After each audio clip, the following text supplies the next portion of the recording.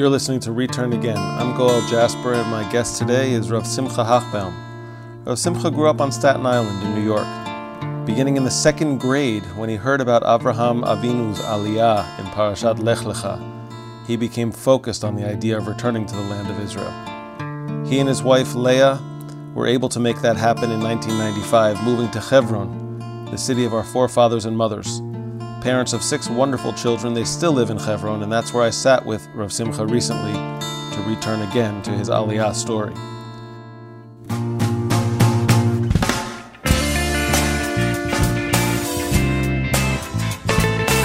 Personally, one of my first sort of influential connections about the idea of living in Israel was when I was living in Baltimore, and you came to Baltimore to visit and to sing on Friday night with us, and I was just so taken that someone who grew up in Staten Island could move here and lead such a meaningful life, and it's really stayed with me my whole life. So thanks for inspiring me.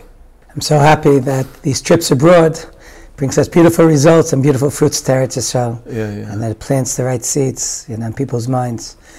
And as much as we only want to stay in Eretz Yisrael, but sometimes we have to go abroad a little bit to inspire people to remember the vision and God's first statement to Avraham Avinu, Lech Lecha. Which is coming up very soon enough. But anyway, we're getting ahead of ourselves. Do you remember the first moment you thought like there was this thing called moving to Israel or Aliyah? I think even as a little kid, I remember as a child I learned in Yeshiva Flatbush, probably second grade, we had an Israeli teacher, right, who they sent to do shlichut. I think maybe that teacher got a little carried away with the shlichut. She forgot to come back. But what I do remember was learning a little bit, the first thing Hashem told Avraham Avinu. The first thing God tells a Jew, it's not about a yeshiva. It was not about opening up a mikvah. It was not about opening a particular shul. It was Eretz Yisrael. And Baruch Hashem, from as a child, at a young age, learning Chumash and just listening to the stories of the Parsha, I had some type of like a little bit in the back of my conscience, some type of vision of the land of Israel. It was something not from this world, where Avraham Avinu lived, but it was some type of vision that was already imprinted in me as a child. I also had the privilege to, in approximately third, fourth grade, to move to Staten Island, New York. And there, I had the privilege to daven in the Young Israel of Staten Island. And the Rabbi J. Marcus, Rabbi Yaakov Marcus, he was new at the whole rabbinate. It was, I think, his first, as far as I remember, his first pitch. And he very, very, very much spoke Aliyah. And later on was one of those few rabbis, Baruch Omer V'Yosa, right, that he actually, not only did he move, all his kids moved here, all his children, and they all established their homes in Beit Shemesh over here. So a lot of the sermons, speeches that we heard was always about what was going on in the land of Israel. So I know that you are a musmach of Rav Shlomo. We'll talk about that a little later. But you already must have had some kind of spiritual spark in second grade to take the learnings of Avraham and Lech Lecha to the point of, wow, this land of Israel is a magical place. Like what kind of a house did you grow up in that you had that DNA, so to speak? So, everything's a combination. There's a gift from God. I had the privilege to be born on Simchat Torah, which definitely had a big influence on my persona. Happy birthday! You just celebrated a birthday. Yeah. Thank you so much. 55 years old, and at the same time, we also had the great privilege of also growing up in a house that very, very, very much cared about Israel. I can't say Aliyah was a strong topic, but definitely anything that went on in the land of Israel was always a topic of discussion in my house, in my shul.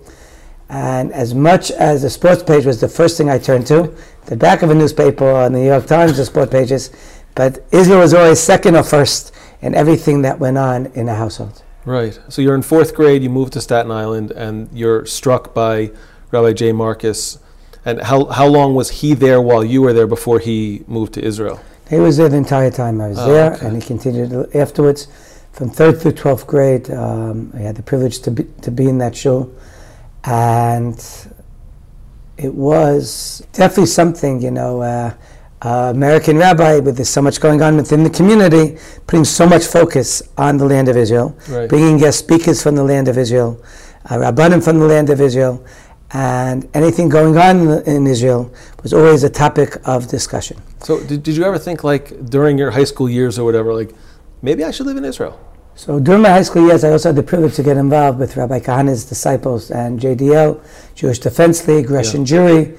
Although Rabbi Kahana already had moved to Israel and was heavily involved with establishing his Kach party, at the same time, many of the disciples wanted to keep up this idea of strong Jewish identity, proud Jews.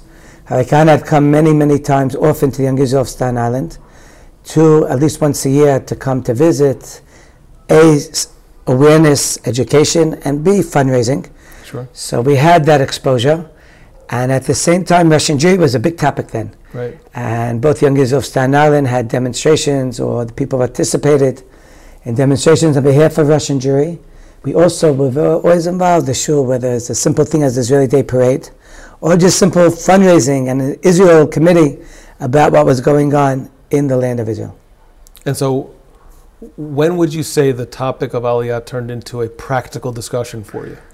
I think a little bit in high school already. I started to read books from Menachem Begin. I think it was called The Revolt. Right. Other kids were reading other not such holy topics. Yeah. And into other teenage hormonal influenced hobbies. I somehow or other got very, very connected to the land of Israel and to the history of the land of Israel and to those who fought pre-48 and the Irgun, the Lechi. My father's history teacher, and a lot of Holocaust was always in the house. And my grandparents lived on the Lower East Side. My parents grew up on the Lower East. My father grew up on the Lower East Side. So there was always something about a shadow. And my father always, Yom HaShoah, ran the program in the shul. And we always heard about the history, about the 6 million, which automatically led to a lot of thought. The plot of the Jewish people then, the plot of the Jewish people today, and a little bit understanding that the state of Israel that was born as a result, and a little bit of a connection. At a certain point in high school, I went to more what they would call a yeshivish type of high school in Borough Park.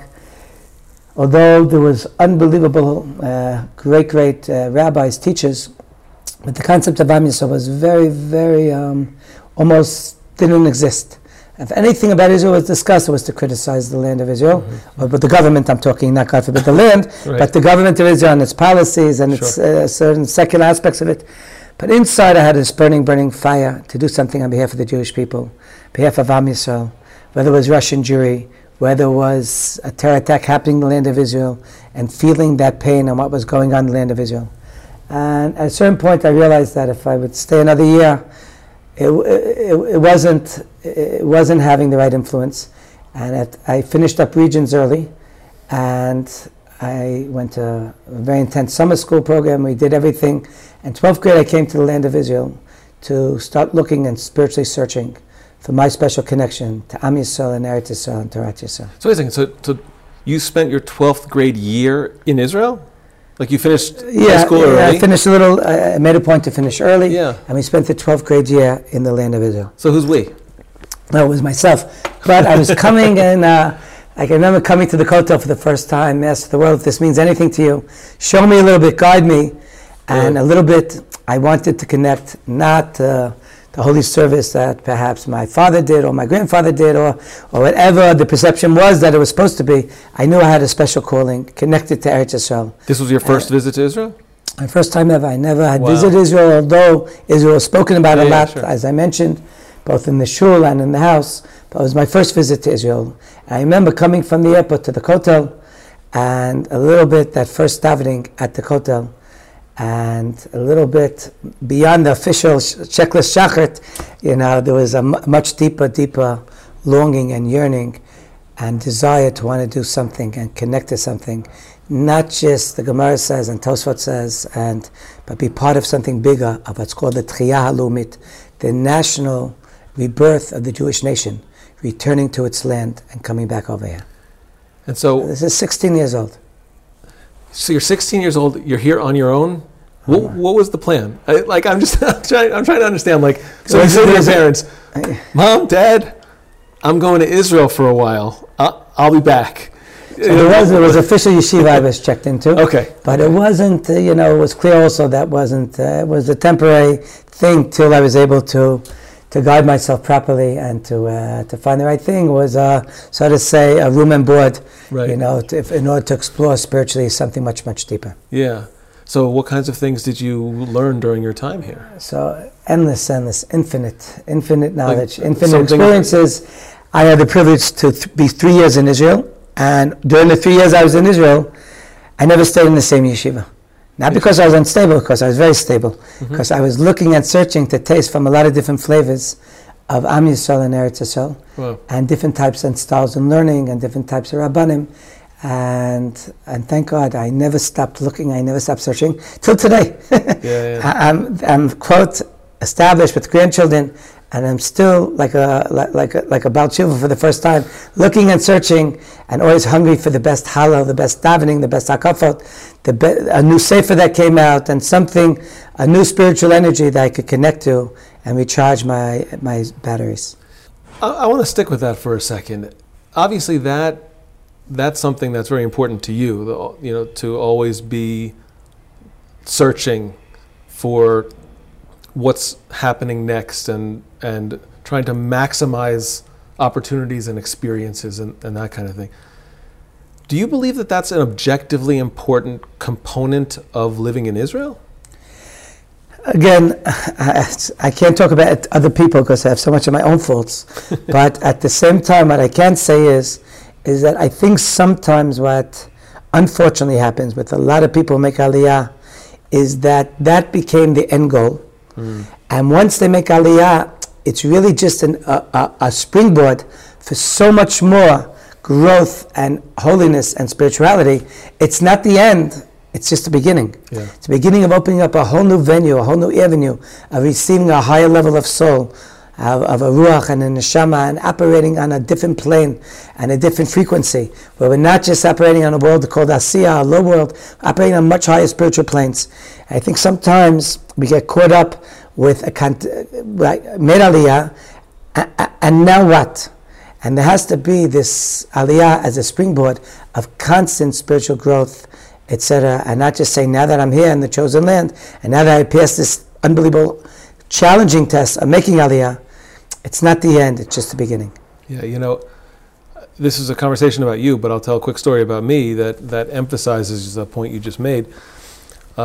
We made Aliyah in 2004, the end of 2004, and of course, soon thereafter, we had the whole tragedy of Gush Katif, and as you probably remember, many of the families were placed in the Shalom Hotel in Yerushalayim, and we went there one Motzei Shabbat. We heard that Chaim David was going to be playing music for them, for the families, to give them a little, maybe a little morsel of simcha during such a challenging time. And so we went to also be there. And I remember we're sitting, and all of a sudden he starts playing, and I said to myself, I've been running so fast since we made Aliyah, because everybody says, you have to make sure you have parnasah, and you have to make sure that your kids are taken care of, and you have to make sure that schools and shopping and everything, that we didn't have a chance to say, okay, now that we're in Israel, who do we want to be? What are we striving for? To your point about, we had this sense that it was somewhat of a finish line. And so Chaim David is playing, and the tears come, and at that moment I said, okay, now is when life really begins. That's not the end of life. It's now is when things begin. So I really appreciate what you just walked through. Okay, so you're here, and during these 3 years you're exploring Torah from so many different perspectives, and exploring Israel from so many different perspectives. But you went back. So what made you decide, okay, I love this place, but I have to go back? So it wasn't fully my decision. We also had, Baruch Hashem, caring parents and loving parents who felt a college degree was very, very important.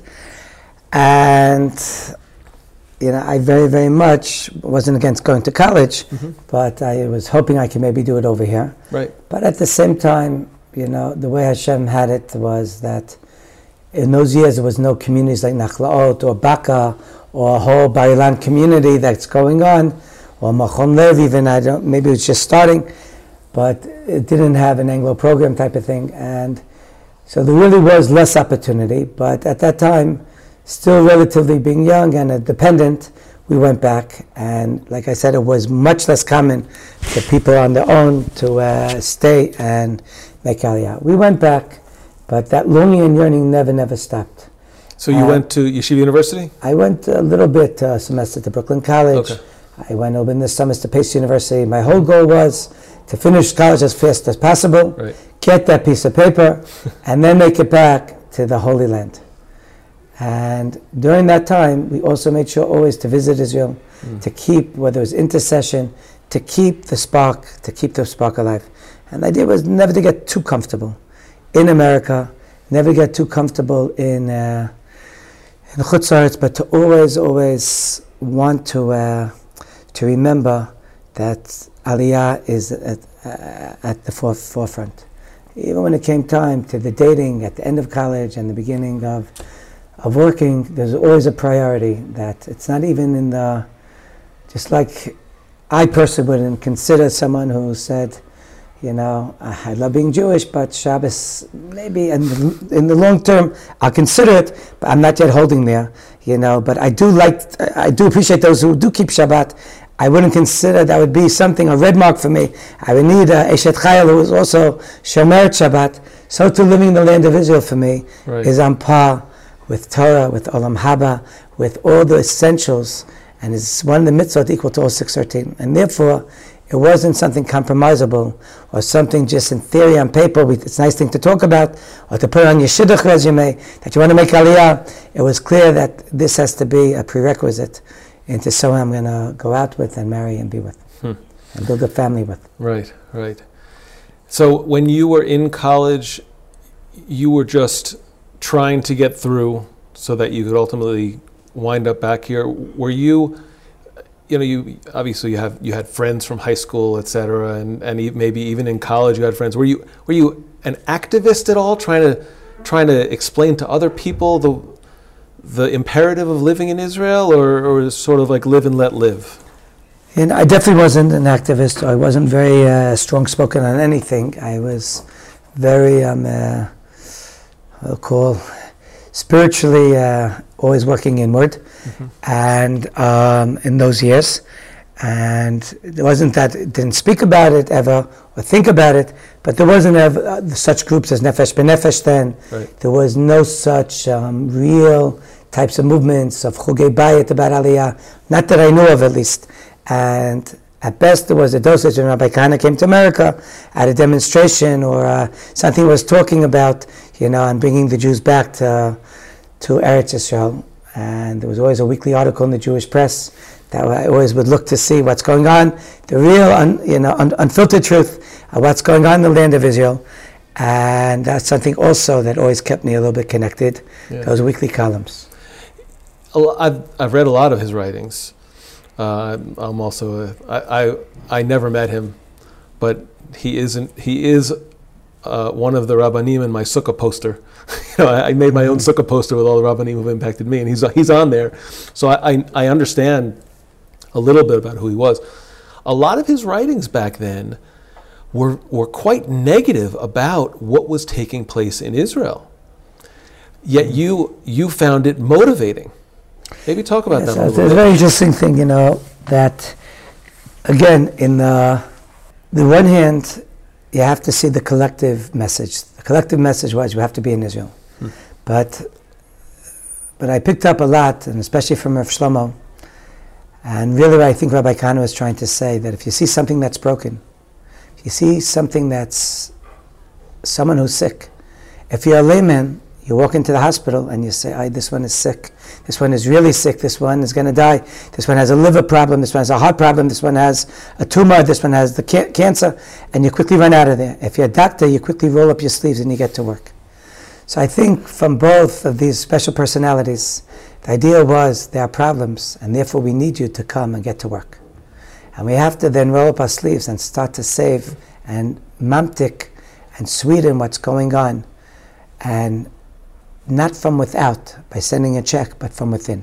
And it's called being mamtik mi b'fnim, and to sweeten from within, as a player, not as an observer, as someone who's not just a fan in the stand, but on the ball field, playing the game itself. And that's something that I think what really Rabbi Kahana, in sometimes pointing out, we'll call it all the mumim, and all the blemishes, whether it's from the government end, or the secularism in Israel, it was that we have to come and make Israel a better place. And it's up to us to roll up our sleeves and become those healers, and become those doctors, and become those activists in making Eretz Yisrael holier, more spiritual, and more connected to the book and to their roots. Maybe this is getting ahead of ourselves a little bit, but we're 25 plus years later, actually maybe even 30 years later from when you were in that first visit to Israel. Is it better here? Has the situation improved? Is it sweeter? Is it holier, et cetera, et cetera?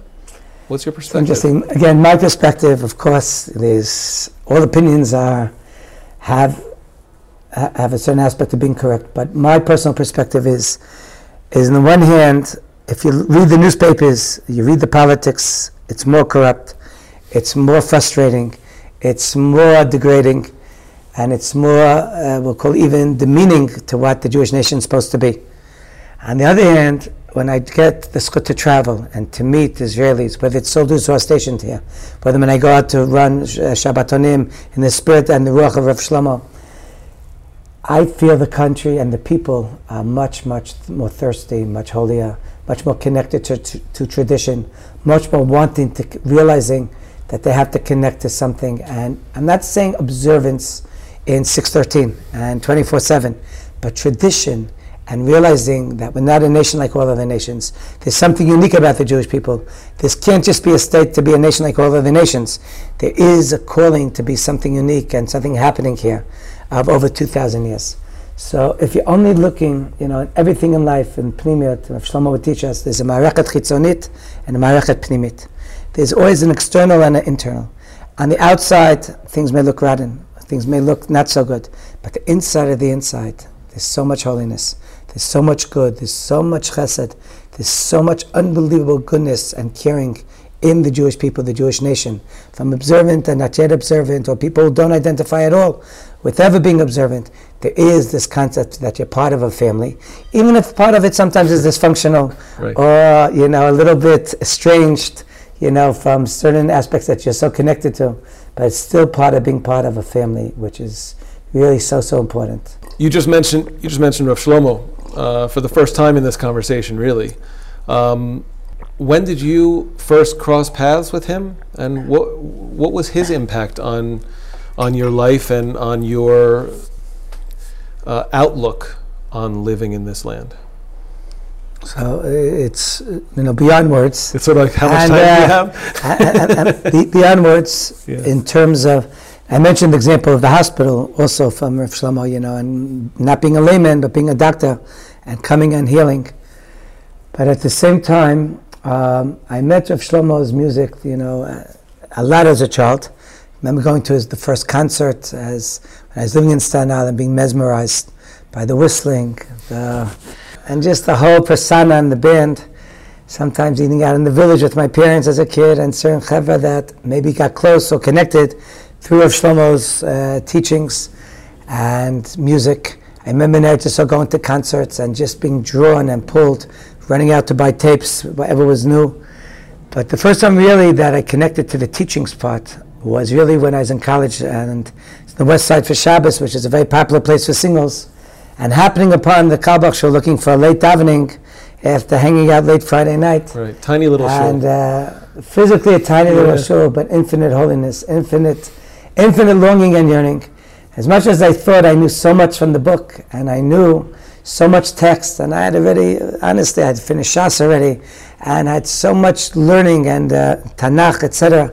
And I came from a different angle than most of almost everyone in the shul. But watching the way some of those people kiss the Sefer Torah, the way they didn't sit with a stopwatch in shul, looking at the clock, the way they closed their eyes during parts of davening, sometimes going to the classes in the shul by Rav Shlomo's students on meditation, and Hitbodedut, and teachings from Rabbi Nachman and Ishbitz.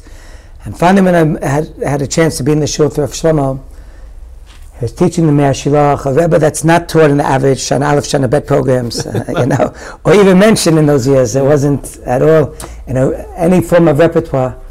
There's something there that really clicked and connected in a deep, beyond deep level. And after that, anytime Shlomo was in New York, we made a point to go to the shul. Shlomo traveled a lot. It wasn't like he was a shul rabbi, like you think about. There's their shachrit in the morning, and he gave a daily class in between Mincha and Maariv. Right. But he was traveling all over the world. But whenever he came, it was a spiritual marathon, starting sometimes from a Thursday night learning, or Friday night davening, continuing till Sunday, late morning, early afternoon, with learning and shiurim and Melava Malkis, and really Rav Shlomo was my heart surgeon, and he opened up the heart. A lot of times Rabbeim teach us how to open up the book, what perek, what pasuk, how many lines from the Mishnah, from the two dots. But Rav Shlomo taught me how to open my heart, and to really open up to really, really feeling and connecting on the level of that marechet hapnimiyot, of everything, that inside connection. That really was what I was looking for the whole time. Just couldn't articulate it when I was 16 years old. But at the same time, he really continues Sabenu Mituvecha to satiate my neshama, whether it's looking for new recordings, new teachings, old concerts, old kumzitzes, and I spend a lot of time always trying to listen to and to find something new from, and those are the teachings that really are constantly always filling me. So your time with him in New York, and you said even in Israel, but your time with him in New York, these marathon Shabbatot plus, let's call them, this is during college? This is after college? This is towards the end of college. The music was getting stronger and stronger in college. I'm not saying, again, everyone has their own taste in music, but that's just saying that everyone was listening to alternatives, Mordechai Ben David, Avraham Fried in those years. And Baruch Hashem, this was also being plugged in, after a long day, whether it's Talmud classes or whether it was, finishing a degree in accounting or whether it was, taking other core classes, but always the melodies racing through your head and running through your head, and the stories, and even walking to and from a train. It was always, I always had Rav Shlomo with me, Lech Lecha, the Rebbe, not only b'shiftachav sitting, but also traveling. And Baruch Hashem, on the other hand, going back to the initial thing you brought up, it's not like Rav Shlomo said to us, you have to, it was just so clear. He let everyone find their special path in their own way, but it was clear, when you were sitting there, that Eretz Yisrael is such an integral part of becoming the full, complete Jew and the full spiritual expression. It's only in Eretz Yisrael, it's only in Yerushalayim. And during the Oslo Accords, Rav Shlomo very, very much turned, as much as Rav Shlomo spent his whole life on the topic of world peace and bringing world peace. But when it came to the Oslo Accords and giving away land for so-called peace, we all understood it was land for terror, land for peace equal to Shvichot Amim. And Rav Shlomo very, very much spent those years, from approximately the last few years, very much talking out against the Oslo Accords, and very much coming to sing in the yeshuvim and the settlements, and connecting to the people here of Hevron and Gush Katif and the Shomron at Kever Yosef Atzadik, and would come back always and talk about what was going on. I still remember a little bit when I was here in Israel in 1983, Shlomo came for the Lebanon War to give strength to the soldiers over here, right, and going to a concert during that period of time. And that caring and those tears every time he sang, and that ishtafchut hanefesh, that pouring of the soul on the plight of Am Yisrael, and feeling that need when it's a war.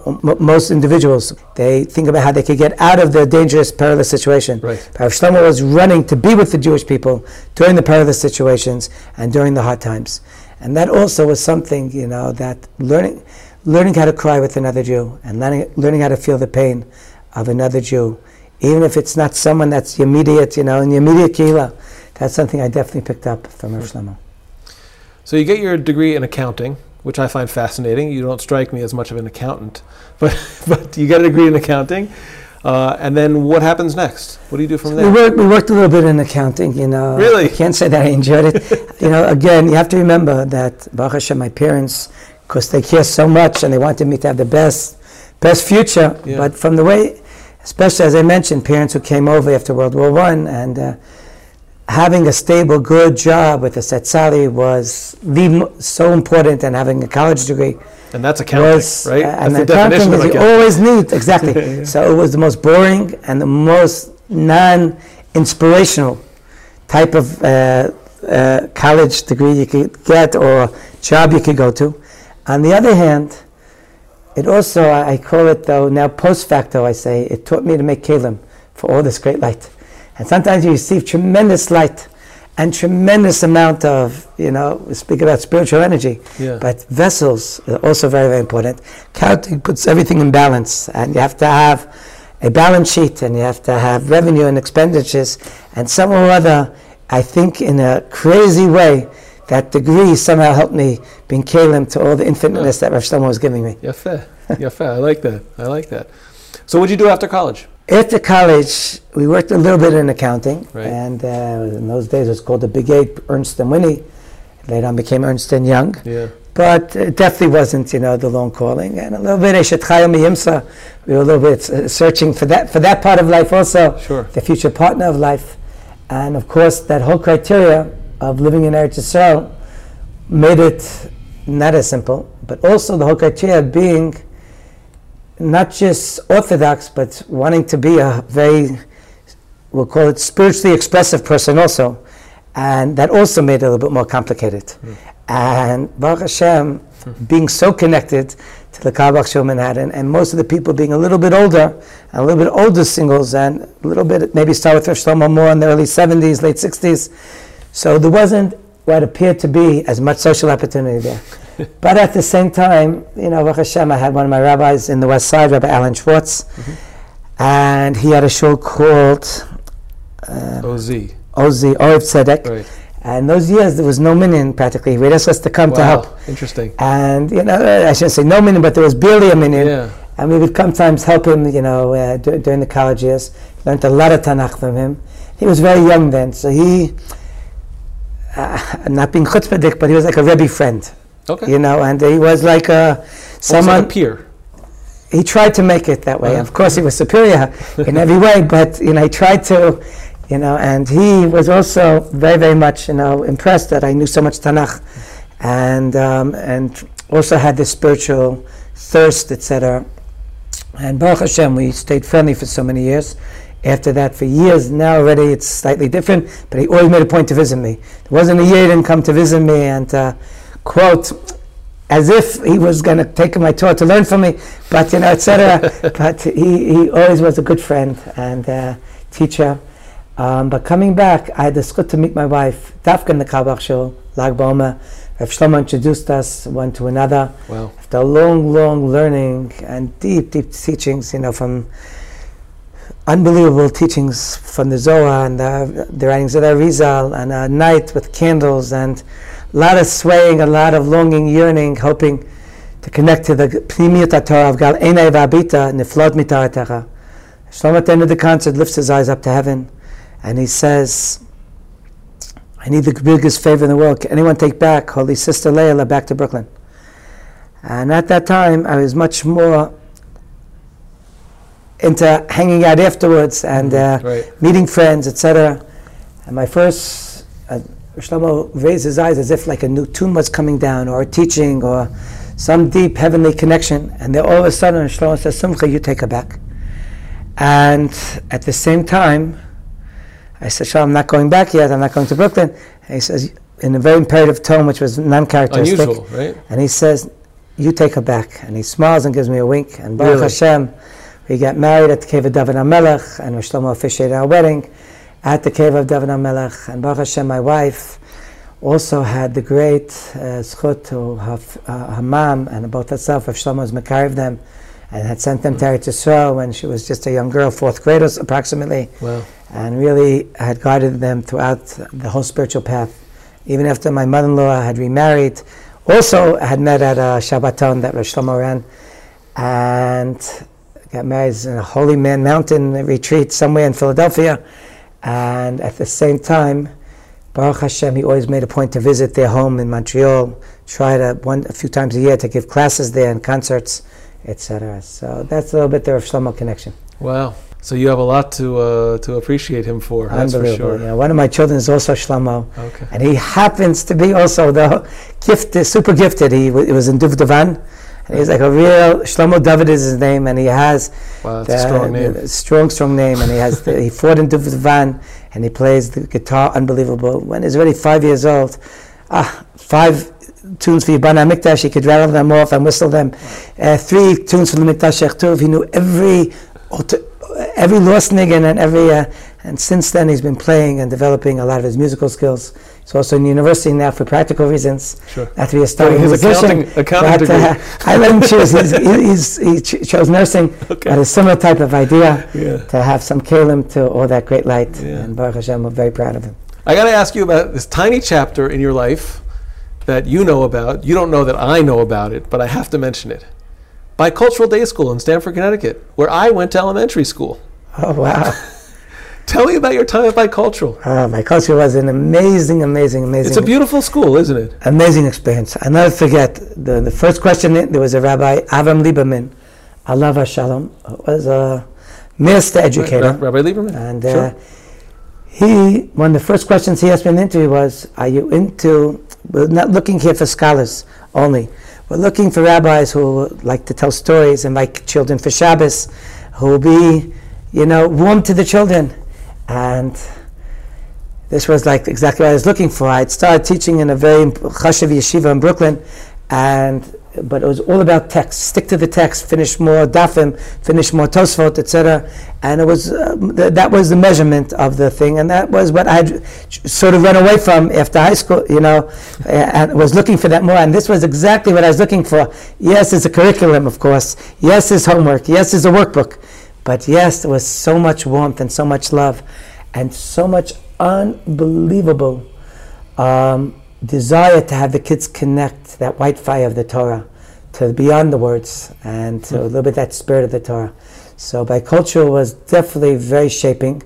Rabbi Lieberman, Mr. S., Rabbi Alman, and others who really, till today. Rabbi Lieberman was also someone that always made a point to visit me every single year till unfortunately he got sick and couldn't travel. Even when he was just initially sick, he still came.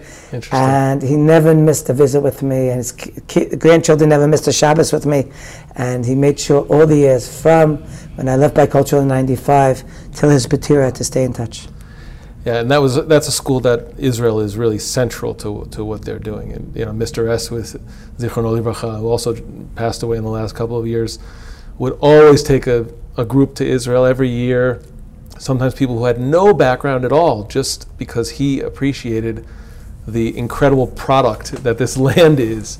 And cool place. Well, thanks for spending a couple of minutes on that. Yes. You should know that one of the greatest things is again, officially, many of the children come from non-Orthodox backgrounds, and unfortunately, many of the kids don't continue a Jewish education. But somehow or other, any kid that did continue found me. And so many years later, they looked me up, they found me, whether it's via many different social medias, and they stayed in touch. For many of them had chavutot, they came for Shabbat, and some are living here. So that is amazing school. It doesn't fit any official Torah Masorah. So to say, curriculum, but some or other, what they were doing was working tremendously, and had a tremendous positive influence of allowing me to express myself. And my spiritual side, spiritual expression beyond the text also.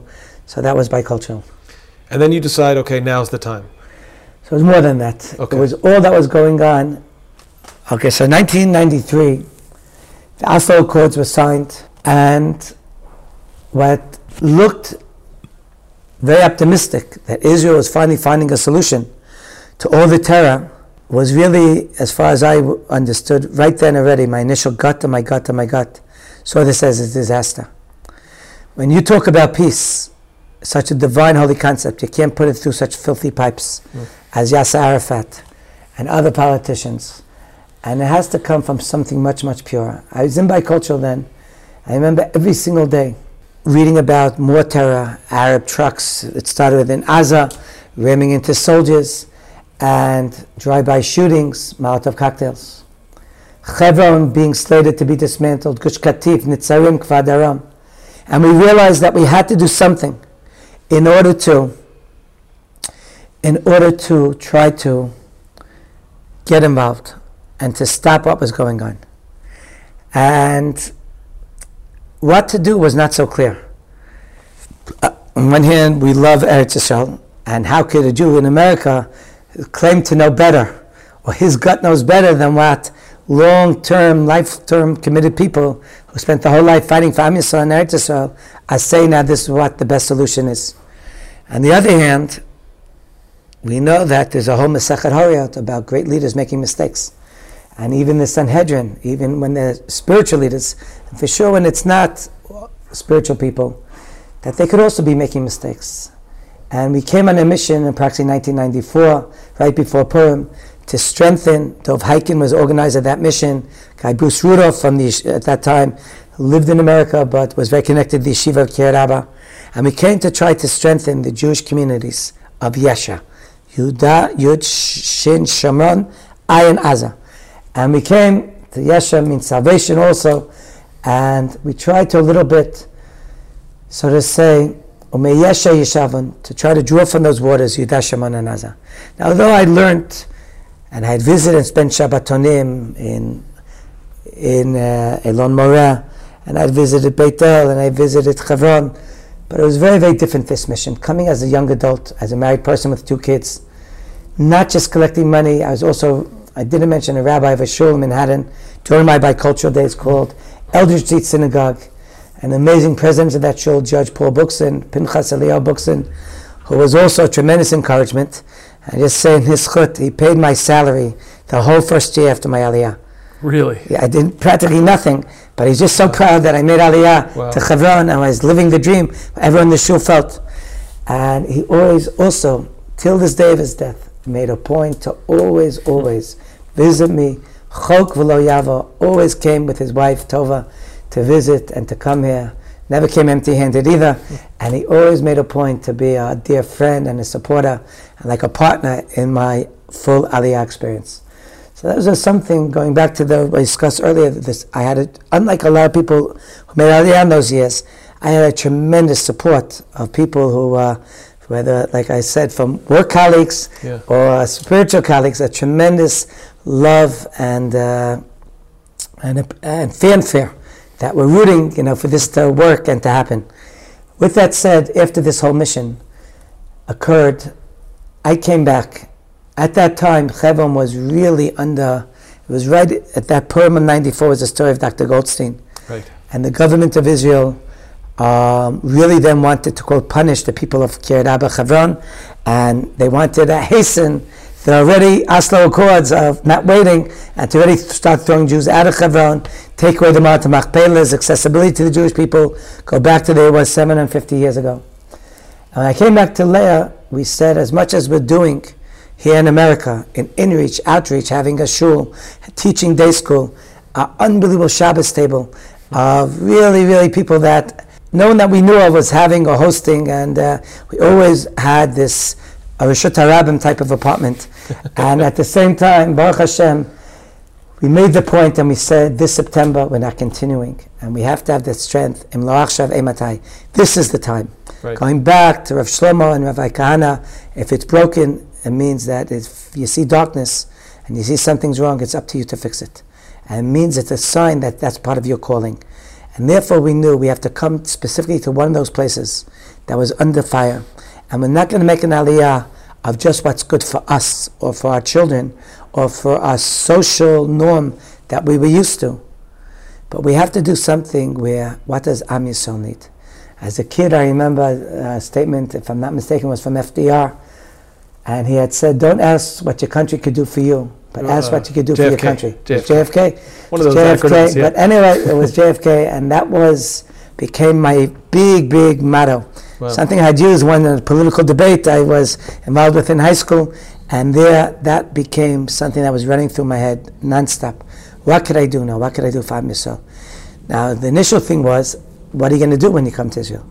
Okay, so you're against Oslo Accords, you're against land for peace.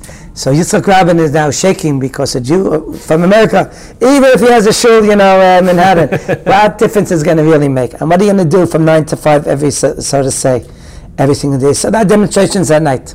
There are things happening with Shmuel Sackett and that time Moshe Feiglin was part. They were very active in trying to fight the Oslo Accords. And what's going to happen the day you land? And some or other, me and my wife had gone before we made Aliyah on a pilot trip. And of course, as concerned parents and loving parents, there's a dime a dozen. Every Hesder guy has a teacher certificate. It's not a new thing. Everyone can teach in Israel. My Hebrew was, I wouldn't say poor, but it wasn't great. And I had not spoken Hebrew, for so many years on a daily basis. And because you went to yeshiva Flapish till 4th grade, that's not enough Hebrew to keep you going. Although they do deserve credit. They deserve a lot of credit. Ivrit there. Yeah, for sure, 1,000%. Yeah. And I learned Pasha Lech Lecha there. And Chayesar. And at the same time, Baruch Hashem, one way or the other, we had the great thing that everywhere we went, somehow Hashem opened up gates to us. And my first job was in Bat Ayin.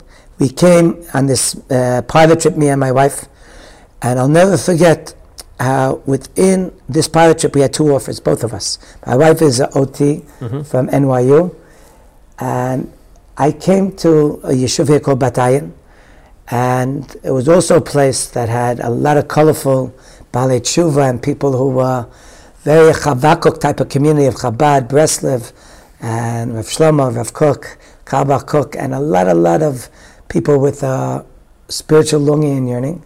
And at the same time, they had a little elementary school.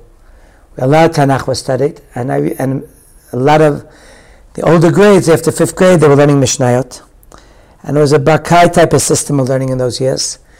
And I said, what are you learning? And they said, this is a suicide hour. It's the last class before Pesach vacation. Kids are cleaning up. There's nothing. They're not going to listen to you. It's chaval. They're bouncing off the walls already. Right. And after a long zman, I said, listen, I'm here now. Let's try it. And they were learning something in Masechet Pesachim, a Mishnah about Pesach Sheni. I happened to get my smicha from Rav Shlomo Pesach Sheni. And at the smicha, he talked about this Mishnah. And it wasn't just a pshat of the Mishnah, but also, and some or other, and there was a story, of course, that went with the Mishnah. And some other, the kids sat the last period before vacation, not just 45 minutes, but even after. And he says, I don't want you to start Rosh Chodesh already. And don't wait till September. So I had an offer there in Bat Ayin. Right. And similarly in Gush Katif, another place we planned to visit, as if after Rav Shlomo left the world, he was still opening gates for me. There was a Malava Market there in Gush Katif, in the hotel. And there, Yehuda Katz was singing. And he says, anyone in the crowd want to tell a story from Rav Shlomo? And some people got up, and some of the Israeli Chava, and then I said, I'll tell something. And I told his story, and there, all of a sudden, this very well-built fellow with a big kippah and a gun on his shoulder said, Ani ha-menahel shel Talmud Torah Atzmona. And I heard you talking, and I'm looking for this type of mechanech for Kita Hey next year, and I'm wondering what's your status. Would you be interested in coming to teach by us? And this is a pilot trip. This is a pilot trip. And before you knew it, I had 2 concrete offers and 2, Bat Ayin and Atzmona, 2 very, respectable positions. Yeah. And so too with Leah. Hashem opened gates. Both she had offer in Gush Etzion and in Gush Katif to come and to teach and to, so Hashem was opening gates. Rav Shlomo was opening gates for us even after to come. And we came to Hevron in 1995. And we started Aliyah over here during that time. Why did you choose Hevron and not Gush Katif? I can't really say 100%, what it was. But we knew some people here. We were connected from both the Rav Kahana's side and the Rav Shlomo's side. There was students and disciples. And there was also a little minion over here that started on Friday night. And there was a little bit more some English speakers over here to make the learning a little softer. And some other... We felt with the Bat Ayin opportunity as also something as an opportunity as something that would have a better chance for a longer future. Right. Can we shift gears for a second? Mm-hmm. What's it like raising children here, both in the land of Israel and in Hevron specifically? Mm-hmm. So raising children here, like anywhere in the world, has its unbelievable. Bringing up children is always the greatest privilege and the greatest job in the world. It's a full-time job, and it never stops even after the children are married. And raising kids has been amazing zchut to be here in Eretz Yisrael. Having your children part of a greater calling, and bringing up kids in Hevron as really being empowered and being on a mission has been something very, very, very, very, very special. My kids didn't have, though, the challenge that a lot of Olim do have. My children were very little when they made Aliyah. They mastered the language right away. They identify more as Israeli than American. They don't know whether it's from food tasting and what sushi is, or what J2 is, or what Ben and Jerry's was. They didn't, and these are things that they didn't have. The cocoa pebbles and sugared cereals and stuff of that nature. And Baruch Hashem, my children, I'm all very, very proud of. And I brought up my kids, here in Hevron, with a tremendous mission statement and a tremendous calling to be part of a fight and a battle to preserve the second holiest site and the holiest city. And all my kids grew up with that. And the other my kids also grew up in a very hotly contested area with conflict and sometimes violence. Have a daughter named after Shalhevet Pas, who's, although in our circles doing the army is not so common, Shirat Lumi is a much more, national service is a much bigger calling. My daughter chose to do the army. She's in the Navy now, and she is very, very, very much very proud of her religious upbringing, and yet very proud of her national calling to give back to her country. And what she said when she made the decision was, all my life on my rooftop there are soldiers watching over me. And since I'm a kid, I've been interactive with soldiers. Now's my chance to give back a little bit and to protect my country. Wow. So, and all my children chose fighting units. My eldest son Nachman was part of the Modi'in, it's intelligence, but it's also a fighting unit. Yes. A lot of Hezbollah boys do. Son Shlomo did, I mentioned earlier, did Divan. And Baruch Hashem, all my daughter Shalhevet, but my kids always, whether it's feeding soldiers or going out to keep soldiers company, or just passing by soldiers and saying a good word, the children very much felt connected to this concept of Am Yisrael. It's a very intense way to grow up as a child. Do you have any kids who are like, I think when I get married I want to live in Ra'anana? Do you have it? And don't get specific, please. Yeah. But is there some of that? Why can't we just sort of? I think now my younger kids maybe have that a little bit, but during the years of the conflict, the opposite. It was, you can't leave Hevron, it's Asur. We have to be here, we have to stay here, and this is part of the calling.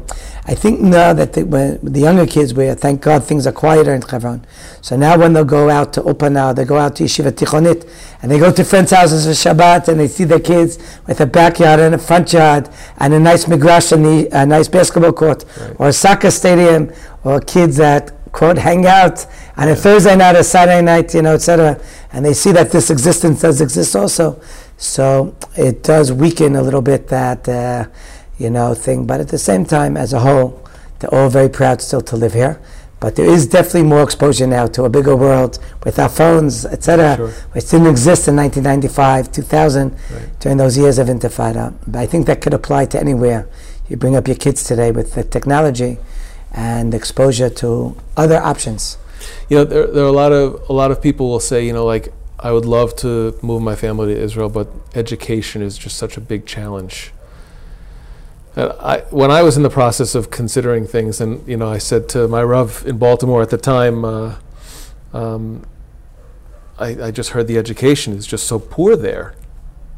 And he actually, in a joking way, I don't want to get him into trouble, in a joking way, he slapped me on the cheek. He said, don't ever say that the education in Eretz Yisrael is poorer than the education here. Your kids are going to grow up fluent in Hebrew. They can open up any sefer their entire life and know exactly what they're reading. The education in Israel is absolutely fine. My question for you is, raising your kids in Hevron, education's a challenge, no? every child is a world in of himself, and I don't think there's really one clear answer. I don't think anyone who's bringing up their kids in America could say education is easy. I don't think anyone who's honest with themselves could say that every kid fits one mode, or if I send my kid to one track, it all works out. There definitely has, like anything in the world, bringing up teenagers, but I see it still as what a privilege for my kids to learn B'Lashon HaKodesh and in Ivrit, to be able to have that ability to open up a sefer and to be able to connect to it. But I think it's important, to know that really every option that you have in America exists, I think, in a better manner over here. Meaning, if someone finds themselves in the census Orthodox community in America and is taking, I'm just, of course, stereotyping, and there's exceptions to everything I'm saying, sure. But in a general way, he identifies himself with the YU school of thought. And he identifies with Rav Soloveitchik's teachings, Rav Shechter's teachings, and etc. And he's from that kav. So he may send his kid to a census Orthodox school, and modern Orthodox elementary school, high school. And the truth of the matter is, just like you have that option here, you have many beautiful options like that over here. And you have beautiful Mamad schools and Torah, and with options of more Torah programs and hours for more Torah programs, and having options of going a little bit more intense. If someone wants to identify himself more on a Chardal level and would send their kid to something more in America, more than a day school, but yet not an ultra yeshivish place, you have that option also here in Eretz Yisrael. Whether it's in a Rappaport form or it's in a more Talmud Torah form that you have, whether it's a Zilberman or Bakai, etc. type of option, and that option also exists. And if someone wants to identify himself more, and again, everything of course has exceptions, in a more Lakewood style mannerism or Brooklyn flappish type style mannerism, you also have those options over here. And I think the Charedim here are quite more, as Charedi as a Jew in Brooklyn or in Lakewood, and the Limanat Torah is equally as strong. And so I really think no matter what machaneh and this person's neshama is wired or channeled or has a particular, we'll call it identification with, I think one can find all of those options over here and more. Sometimes someone will say, but the Charedim here are missing the concept of appreciating the army and the love of Eretz. So let's just say that aspect is true. One could supplement his child and give him at home that aspect of things. If someone would say the regular mamad is not enough for my kids, and it's too loose, and there's too much diverse backgrounds of kids coming from many, many different even countries, and their parents having come from different countries, I need more. There's also more, and one could strengthen a little bit the Torani aspect over here. And if one wants to identify with, we'll call it what they call today the Chadal aspect, and Baruch Hashem, those Torah institutions are here and strong. And therefore I think there's parallels to everything. And if even someone says, you know what, I want my kid to have a similar American style education. You can find similar things in Efrat, you can find similar things in Beit Shemesh, and Ramat Beit Shemesh. And I'm not saying that's the healthy option to transfer America to Eretz Yisrael. But if someone says that, there's also that possibility of davening in such a shul, with a shul rav, and having that similar type of community life that perhaps the child would have had in America. One more question before we get to the rapid fire questions. You mentioned in the beginning of the conversation that reading the newspaper, looking at stories about Israel was sometimes the first, but sometimes the second area you'd look at the newspaper. You used to look at the sports pages. There's a famous story about Rav Chaim Pinchas Scheinberg Zatzal. I don't know if it's a true story or if it's just apocryphal, but when the New York Yankees won the World Series in 1996, his Talmidim told him, because they knew that he grew up in New York, a Yankees fan, that the Yankees won the World Series, and he started crying. And they said, Rebbe, why is the Rebbe crying? And he said, I'm crying because this is the first time in my life that I don't care that they won the World Series. You loved sports when you were growing up. Where's sports in your life now? So it's interesting, first of all, the initial story wasn't that. The initial story was Scheinberger was so excited. And he went, and he got all excited that the Yankees won. And that is something. Later on, to modify it and to fit certain politically correctness, the story was changed. But the story was that he was excited that the Yankees won. And that was part of his Gersa Diankuta. And the same thing is, of course, it took many, many years.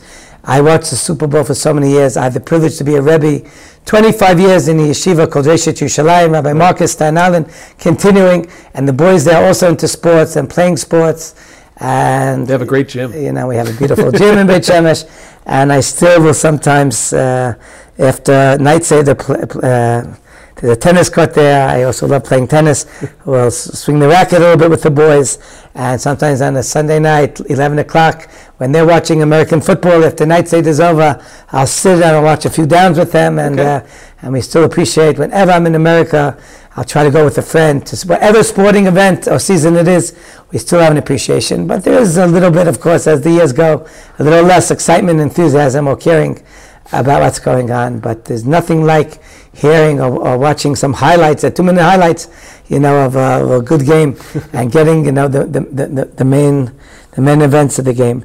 Unfortunately, in Hevron, people were less into sports, but I always had Noam Federman, who was a very close disciple and activist for many years of Rabbi Kahana. We played tennis for many years, and we learned Or Rayon for many years, and we learned other. And we're still active on the topic of the Har Bayit, but that didn't exclude our playing tennis once a year. We tried once a week, and sometimes it turned out then once a month, and then it was Chalamoid here and there. But still, we did try to keep it up for a while. Rapid fire questions. You can answer these as quickly or take as much time as you want. It's totally up to you. In the Hochbaum home, Kedem or Israeli grape juice? For sure, Israeli grape juice, B&D, any organic grape juice that's produced in the yeshuvim, that's what we drink, we love, that's a treat. I recently heard, this is actually from Rav Moshe Lichtman, he told me that there are some Israeli grape juices that are actually, that the grapes come from Chutz La'aretz, that you actually have to be careful in terms of bracha achrona with some Israeli grape juices to make sure that they're produced in Israel. I don't know if you're aware of that. I'm not aware of it, but we're makpid that we only stuff lecha mipiyah with this bo mituvah.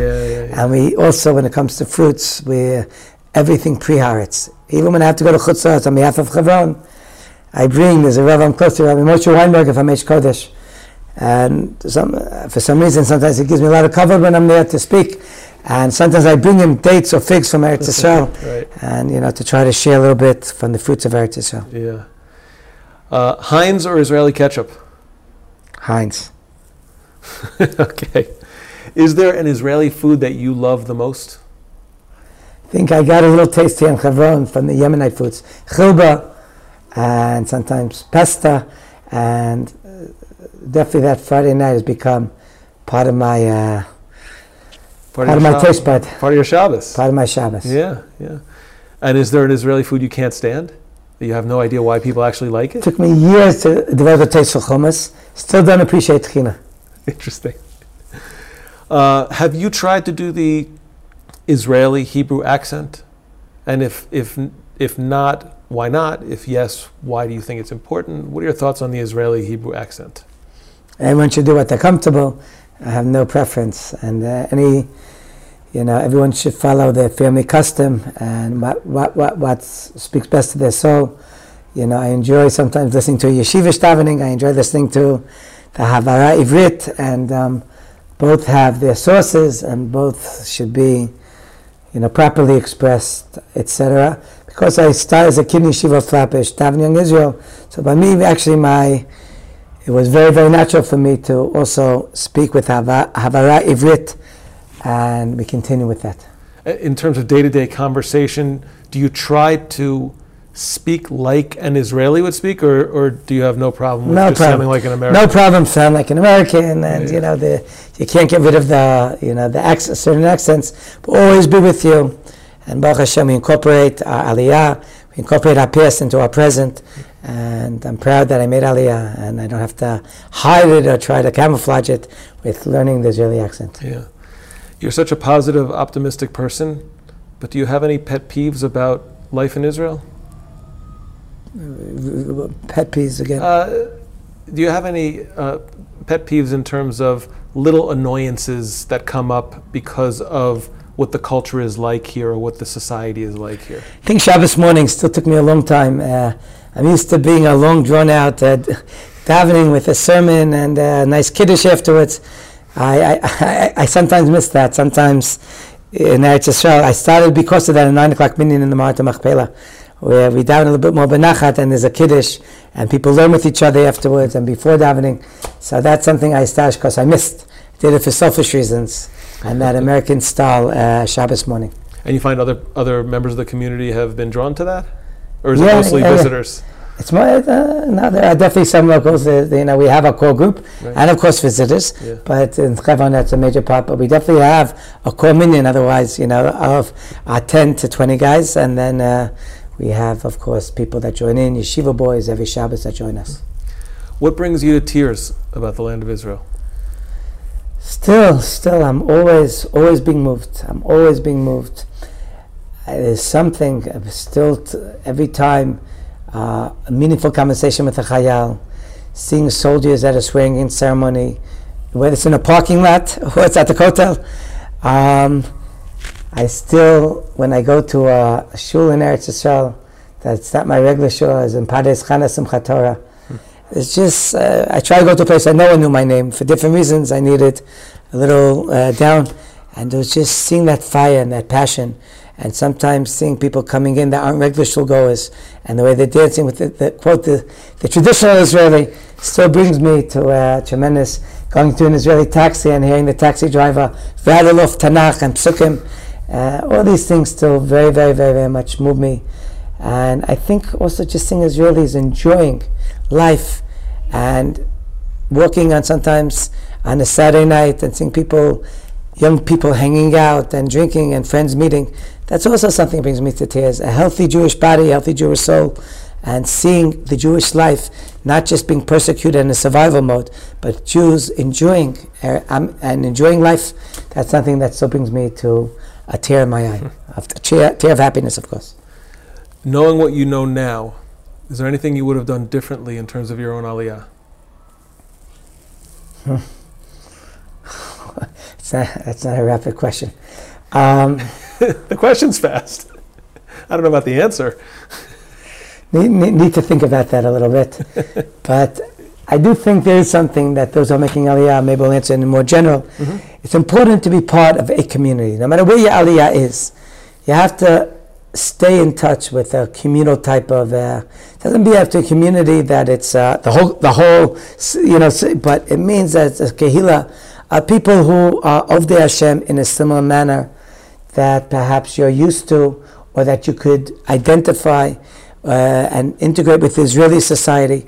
But it's important to have some chai kehila. I think for Americans making Aliyah, and Baruch Hashem in Hevron, there's a lot of holy individuals, and yet there is this importance of keeping some type of communal type of existence and not just doing things on your own.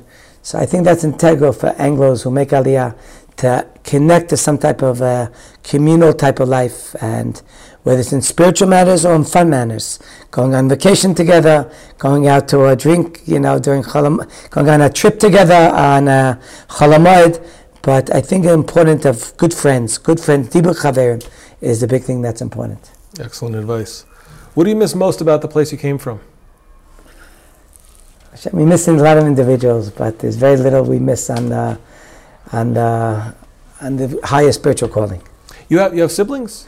We have siblings, of course, and family. And none of them have made Aliyah also? They're all still in the States? I have only one sister and my parents. Mm-hmm. Many of my cousins have made Aliyah, and I have two uncles that had made Aliyah. But at the same time, on my mom's side, we have a lot of cousins also. But my parents is the hardest part of the Aliyah, and that, of course, is especially now. During Corona, now my parents were amazing. Because of Hevron, had to go back a few times a year to speak on the Hevron. And my parents always made a point to visit at least once a year and to spend at least a Shabbat over here in Hevron, no matter what was going on in Hevron. And they somehow had some crazy times they came here and crazy things that happened on the road, the Shabbatot that they chose to be here, and they still didn't cancel. So Corona has definitely been hard on that, and missing your parents and siblings. But in terms of the big picture, it's something of anything, like I said earlier, you could find over there, you could find over here. And Baruch Hashem, but the family part, that's why it was a test for Avraham Avinu. Think about it. They talk about Avraham as a test. Terach was not, we'll call it, the most loving and caring parent. And he was having a son, turned into the authorities. And yet, it was considered to be Nisayim for Avraham Avinu. And Baruch Hashem, achat kama v'kama, having loving, caring parents, and nephews, nieces, etc., who have yet to make Aliyah, and a sister, brother-in-law, so that's definitely something that you miss. But it's not like a particular food or a particular thing like that, or a particular. So that's in terms of missing. Yeah, a couple more questions. Number one, other than Hevron, is there a particular place in Israel that you just love? Love the old city in Yerushalayim, especially the Mazam quarter.